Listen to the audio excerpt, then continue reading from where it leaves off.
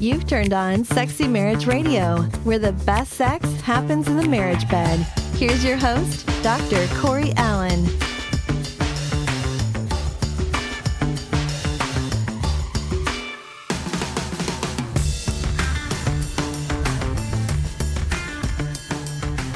I am so impressed with the Sexy Marriage Nation. Why is that?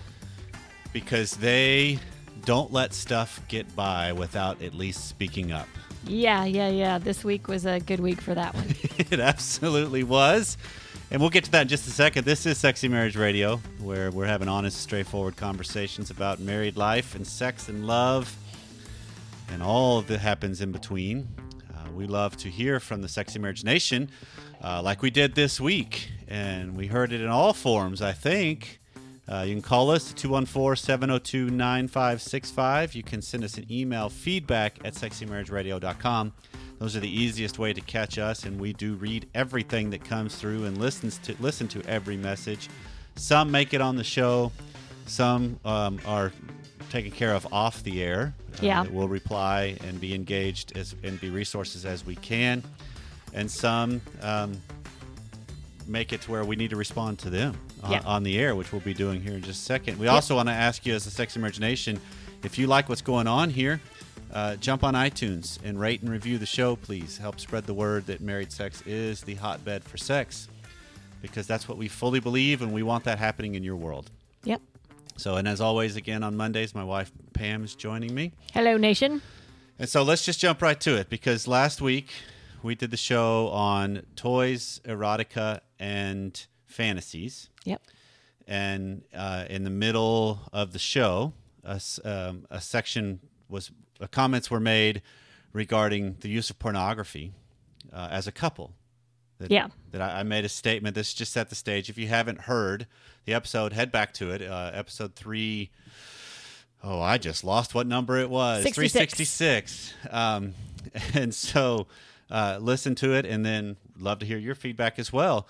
Feedback at sexymarriageradio.com. But a statement I made was that if the stance we take, or I take as the host of Sexy Marriage Radio for all this time, is when pornography is done in secret, it's incredibly destructive. Yeah. If a couple has a different value than I and my wife Pam do, or even our show does, and they see the use of pornography as whatever for them, I'm not going to judge that. Yeah. I'm going to say it's not something we believe, it's not something we recommend, but it's also not something I will condemn. I am not the judge.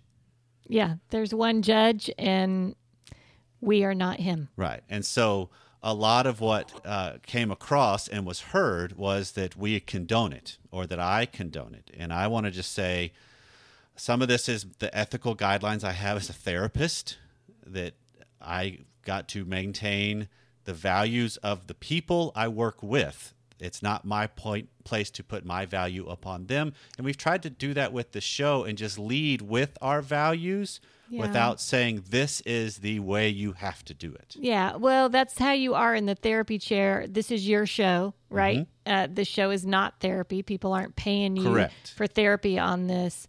So there is more leniency there, but that is the head that you have on quite often. Right.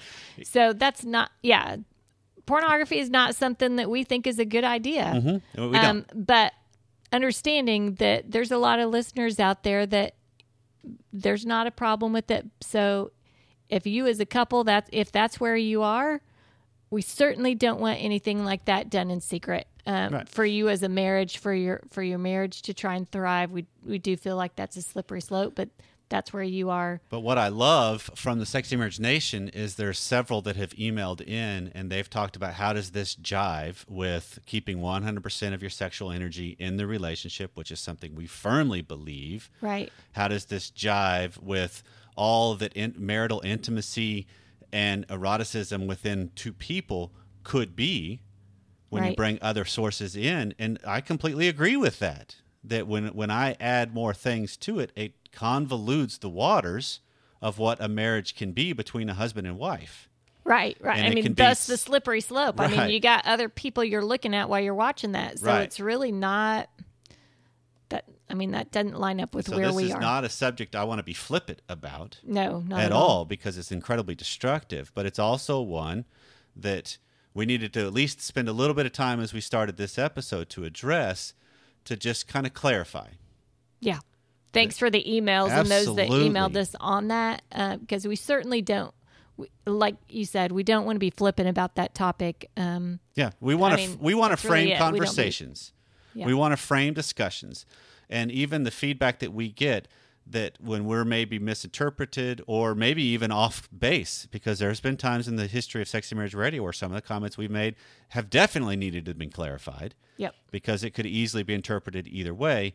That helps us all be better. That helps us grow. That helps us confront conflict better, which is where we're going to go today with the rest of the show. Okay. With the idea of negotiating in marriage. Yeah. Right? All right. And I think the best way to do it is just let the caller and his voice frame the conversation. Hey guys, my name is Steve and I'm calling from Canada. I just wanted to let you know that I really enjoy your show and listen to it diligently and faithfully every time you put out a new podcast. So thanks for doing that. I just finished listening to your last podcast on role reversals and some of the topics that you had on there, and it kind of sparked in me that maybe there's something that I'm kind of wrestling with that your podcast kind of helped me frame and contextualize. And I'll just kind of say it this way. My wife and I both work in executive jobs. She works in the healthcare industry, and I work in the media industry. And we do a lot of contractual negotiations as part of our employment.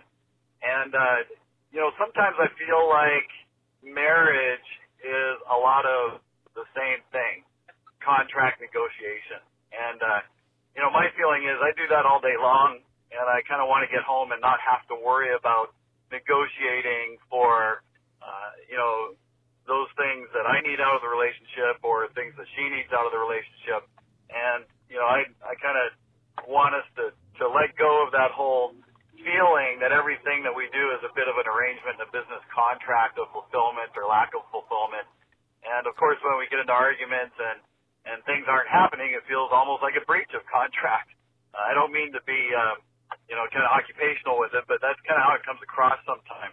Is there some way that we can get away from that whole feeling of being contractual all the time, where we can just rest and just have a relationship that's not based on anything and all those things, or maybe I'm just looking at this wrong? But I'd like to hear your thoughts on that. I love that framework in the way it's being posed. I do too. It's funny because I'm listening to him and I'm thinking quite the opposite of what he's thinking. I'm thinking, wow, there's a lot of really good skills that you have in contract negotiation that you refine, that Yes. you create. Yeah. Okay. It's my gut reaction from hearing that is they sound like they need a vacation. Yep. They sound like work is Because the rest word just really jumps out. the rest word. Yes. Yeah. Yeah. We need a rest. Anyway. Okay. So, before we go there, because Okay. I want to at least frame, because I like at least he's proposing the idea that is, maybe I'm just looking at this wrong. Right? He does say that, Maybe yeah. my framework is off, and I'm going to kind of go there a little bit. That let's challenge the premise. Okay. Because when you're talking about contract negotiations, you're typically talking about winning and losing. Yeah. And when you're dealing with marriage and the exchange things that happen based on what happens in married life, winning and losing is not a good framework. It's winning and losing, or it's compromise, and nobody ends up happy because it ends up being a compromise, and nobody feels like they're walking away a winner. Right. So, I mean, a lot of stuff I've come across in the marriage help world is how do you create win-wins? And there's even contract stuff out there that how do you create win-wins with contract negotiations? But even that has a little element of we're trying to address and solve a problem that can't be solved. because there is an element of married life. There's an element of every relationship, and there's for sure an element of life that is just conflict. I'm trying to get what I want out of life, and there's going to be conflict to make that happen. And that conflict is either going to be external between me and whoever I'm going after or has what I want, or it's going to be internal conflict of how do I get what I want, or examine, do I even really want it? Yeah. And so I think of the idea, at least to pause at the beginning of the show, that life is struggle, life is conflict, life is a little bit of negotiating. Yeah, everything is, and he wants a break from it. Yep. And so there it is, the idea of the great vacation. At least gives you a taste of that break and a chance to breathe. But I think if you talk about the way you heard this initially and talked about the skills that you create by learning how to negotiate and address conflict can really be good. If you look at it through the lens of life, I think if we look at it through this lens of marriage is designed to help us grow up, which is one of the premises of Sexy Marriage Radio's message, that if we are better at dealing with life, marriage has a chance of being better. If we're better at dealing with negotiations, marriage has a chance to be better. Yeah. Think about the skills that you've got to have if you're negotiating contracts, okay, right? To be successful, to be good at it, yep, you got to be in control of your emotional scene, right? You can't be a hothead and be effective. And isn't that where most of us get off the rails when it comes to marriage? Yeah. Because think about it, and that's the thing I tell couples when I'm working with them, that I've yet to do any kind of communication training in my therapy office. I don't teach couples how to communicate. Because whenever you have emotions involved, all that stuff goes out the window. Yeah, right? Yeah. I think I'm a fairly adept at all the rules of communication when it comes to relationships. But when you and I go at it, I don't follow those rules. No. They're gone because my emotions have flooded and taken over. Mm-hmm. Yep. You've also got to be an active listener, right? Okay. You listen more than you talk. Right. And what you say when you do talk is meaningful. Okay. Don't waste your words. Okay. Which those two seem to go hand in hand from what I'm hearing you say. I can handle my emotions, which means what I say carries more weight because it's not just emotional vitriol and reactivity coming out. I'm handling myself, and then I can respond in kind. Yeah. Yeah. I'll group some of these up because I'm sure people don't necessarily want to hear this kind of list. But so you got to be able to start off really, actually, this should have been number one. Be able to analyze the problem. What is my issue here? What's the problem? What are the goals? What's the problem I'm really trying to solve? Yeah. What's the husband? What's the wife going after? Whether it be sexual or whatever, because he's just talking about in marriage in general. Right. Just wants to rest. So you almost have to break it down to know what's the question I'm really asking. Yeah. What am I really seeking? What am I going after? And be prepared for it. Don't just come in not knowing what you want. Right? You got to understand what it is you want and what you need and how you want to get there. Can you also add to it, I could come into a situation, I know what I want, but I haven't come up with solutions and possibilities of how I could get it. I just come in and present a problem to you, and now it's on your plate to solve.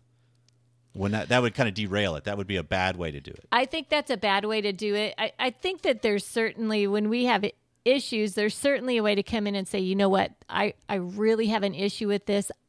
I don't understand what the solution is, but I'm not expecting you to be the only person that comes up with the solution. Right. We don't always have to immediately have the solution, but be willing to be part of. Sometimes you got to call the problem the problem. Yeah. And sometimes that's half the battle. Right. Okay, so you got to be able to communicate verbally. You got to be able to say, here's what I want. Okay, so to be able to talk. And realize that your body language is going to communicate too. Okay.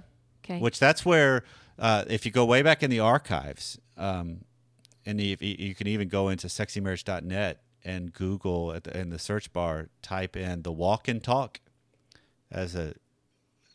there's an article that I wrote long ago that talks about if you've got some really chronic, tense subjects, one of the best things you can do is walk together to talk through it. Then you're not looking at each other and reading all reacting the to each other's body language. language. Yeah. Because that's what throws us off kilter so fast when I read a body language issue on you and it's just your back was uncomfortable. That's what actually caused it, not something else. But I'm reacting because I added my own meaning to it and you just blew off what I said. And I mean, even us doing the show together, there's times where I read you and I'm like, What is she trying to say? what did yeah. So I'm feeding off you, you're feeding off me. That's the mapping of marriage that we do. Yeah. Okay, so a few of the other things. You've got to be able to make some decisions. Okay. If you're in the negotiation process, you can't just put off decisions. You have to have the ability to be grown up and make some decisions, and they might be hard decisions. Okay. And this is where I want to land here. Okay. Because this is where, when you get into this world of gridlock in marriage, which we haven't talked about this in a while, that gridlock is the concept that where what you want is blocked by what your partner wants. Welcome to married life. Yeah. Because every marriage is going to have roughly 10 areas of gridlock is kind of the number I've thrown out there for years. And the interesting thing is, if you get fed up with the gridlock in your current relationship and leave said relationship and find another one, you're just trading 10 gridlock problems for 10 gridlock problems. Because what you want is going to be blocked by what someone else wants. And so to define those or give examples, gridlock might be, I really want to do XYZ in our sexual life. Mm-hmm. And my spouse refuses to. Adamantly That is will not happen. That is something that is either not in their moral zone. Right. That is something that they're just not comfortable with because they think it's too gross, dirty, and perverted. Yep. Or they're hung up on some mental, whatever it be. Right. And that's exactly what it is, because gridlock is not over thoughts and feelings, but often we get caught up in gridlock over thoughts and feelings. Because I get upset that you don't think the same way I do, rather than I need to look at life and marriage is largely, if it's a negotiation or it's conflict, it's over decisions and behaviors and actions. Because gridlock comes into play where you can't agree to disagree about behaviors and actions. You know, you can't agree to disagree about you're going to have sex or you're not. You either do it or you don't. You're either going to have a child or you're not. You can't just, we're just going to agree to disagree. No, that's not possible. We're going to save money or we're going to spend it. No, you can't. You're going to do one or the other. That's a gridlock thing. We're going to go to have this faith or that faith. Well, both of you may have two totally different religious beliefs. Right. And the interesting thing when we're talking about negotiating and communicating and just conflict with gridlock is more communication will not solve it, because the gridlock issues are so ingrained in a marriage that, so our gridlock issues that we've had in our marriage and that we still have, I could carry your argument pretty well and you could carry mine. We could switch roles. Yeah, we could. And play that to a T, because it's not that I don't know what you want or what you don't want. It's that I don't want the same thing. Yeah. And so it comes down to, how do we start to see that this is self-development at play? This is what I've got to examine. What is it that I'm holding so dear and so strongly to? What's the meaning attached to it? Because what comes to my mind when you're talking about negotiating is money. It's the first thing that comes to my mind. Okay. That for years, I've always taken the comedic stance that my wife, as the CPA, she loves to budget because money to her is security and safety for the long haul and for the current. I agree with that. Okay. But it means different to you than it does to me, because to me, money is a means to go do things. So a budget squashes my joy. It means I can't go do things. I'm a joy sucker. That's the running joke sometimes, yes. But it's the idea that I need to recognize, hold on, living and being a good steward of what we have is actually gives me more joy to do things now and later, rather than being flippant. But that's a decision I've got to come to, not because it's what you want. Yeah, I can't force that on you. Right. And so what's been fascinating to me, if you look at our 25-year journey, is you're being able to stay the course of, this is a priority, this is a necessity, this is a skill that's a benefit for us, and it's a good thing, has helped me get on board to recognize, okay, I see that. I can see the benefit of living within a budget to have some of that. And we don't have the full-on Dave Ramsey or the envelope. I mean, we don't go full-on to a T. Some couples that works splendidly. But for us, we've kind of created a system that works. But also the flip side is, I think I've been able to kind of push you at times to loosen up on some of this stuff and let's go enjoy while we have it in the kids. That's hence our month-long journeys that we do every summer. Right. Agreed. Because you have times around May, usually, I don't know if we can do it. I don't know if I can, you start wigging out, and some of it is because of, oh, wow, this is going to hit us. But we do it now, so I'm going to argue with you and say, is that really a gridlock for us anymore? Well, it's not. It's not. Well, that's how. But we've negotiated it or navigated it. It's both. Not by getting the other to come around to my way of thinking, but to challenge my own way of thinking. That's the difference. Okay. To start looking at, why do I hold on to what I have and not, what's the meaning attached to it? Yeah. Why do it? Yeah, Because we've certainly done that. I have to learn to grow and evolve. Because you even mentioned the comment of, when we're talking about our sexual arena, sometimes a spouse could think that's gross, perverted, and disgusting. Why in the world would you want to do that, right? And I would sit here and say, remember the very first time when you were younger and you heard about the idea of French kissing? Your immediate reaction was probably, ew, that's gross, perverted, and disgusting. Why in the world would anybody want to do that? But then when you kind of try it out, you probably came along with, I kind of like that. Yeah. Let's keep doing it. And that's not that you were worn down to make it happen. You just started challenging your own anxiety associated with something you didn't know or you thought was one thing, and then you start to discover, hold on, I can change the meaning of this. I can challenge myself in this. I think that's the drive wheel of married life to a T right there.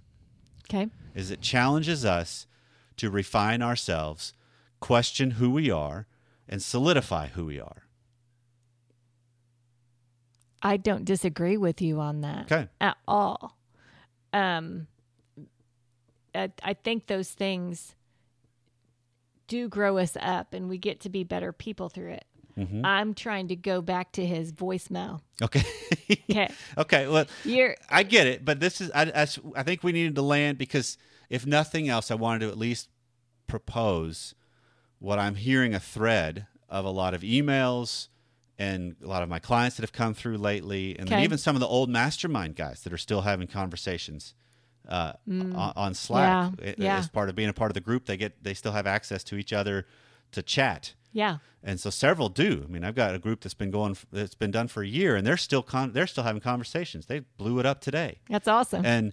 But one of them actually asked a question about gridlock. And so it's just one of those things. It's just fortuitous, the timing of this seems to be, if we're talking about negotiation in marriage, you can't negotiate gridlock without negotiating yourself. So from all this you're saying, when you go back to his call, mm-hmm. and he says, well, he made a comment in there, maybe I'm just looking at this the wrong way.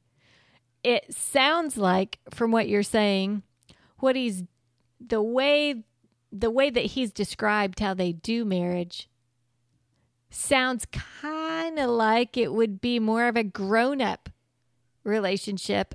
Or is it just a workaholic relationship in the way that they would address each other? But if they're negotiating things and they have good skills in the way they do it, maybe it's just grown up and they just need. How do you get out of? How do you get out of that? It could be, maybe it just needs to routine. Be reframed to look at it as this is That's not what I'm a saying, contract. reframe. Yeah, this is not a contract negotiation. This is a companionship, partnership agreement that we're creating. Yeah, and look at it in all the things that it seems like they're trying to bargain for. At what point do I say, you know what? I really want you to win on this one. I'd really love to see you get what you want on this mm-hmm. one. And maybe that's some of the way to kind of loosen up and maybe not hold on to what the outcome is on so many of the topics. We talk about that mm-hmm. a lot in specifically in sex, and don't be tied to the outcome. Don't be tied to orgasm. Maybe that's where some of this falls, is that you find some rest in trying to let go and what the end result is that you're looking for, and find some joy in your spouse when in that negotiation. Yeah. I completely agree, because this is the idea of how do I approach a relationship that knowing I can give and I can take. And it feels good to give most of the time. And it does. It absolutely does. But it also sometimes feels good to take. But how do I go into it knowing the goal is not necessarily what do I get out of this? The goal is how are we refined? How do we create something together? How do we evolve together? How do I give good pressure, but at the same time recognize the pressure's still on me? Because that's the whole growing up process of relationships. Yeah. Well, this has been Sexy Marriage Radio. We want to know about your contracts and how they go. Feedback at sexymarriageradio.com. So thanks for taking some time out of your day to spend it with us. See you next time.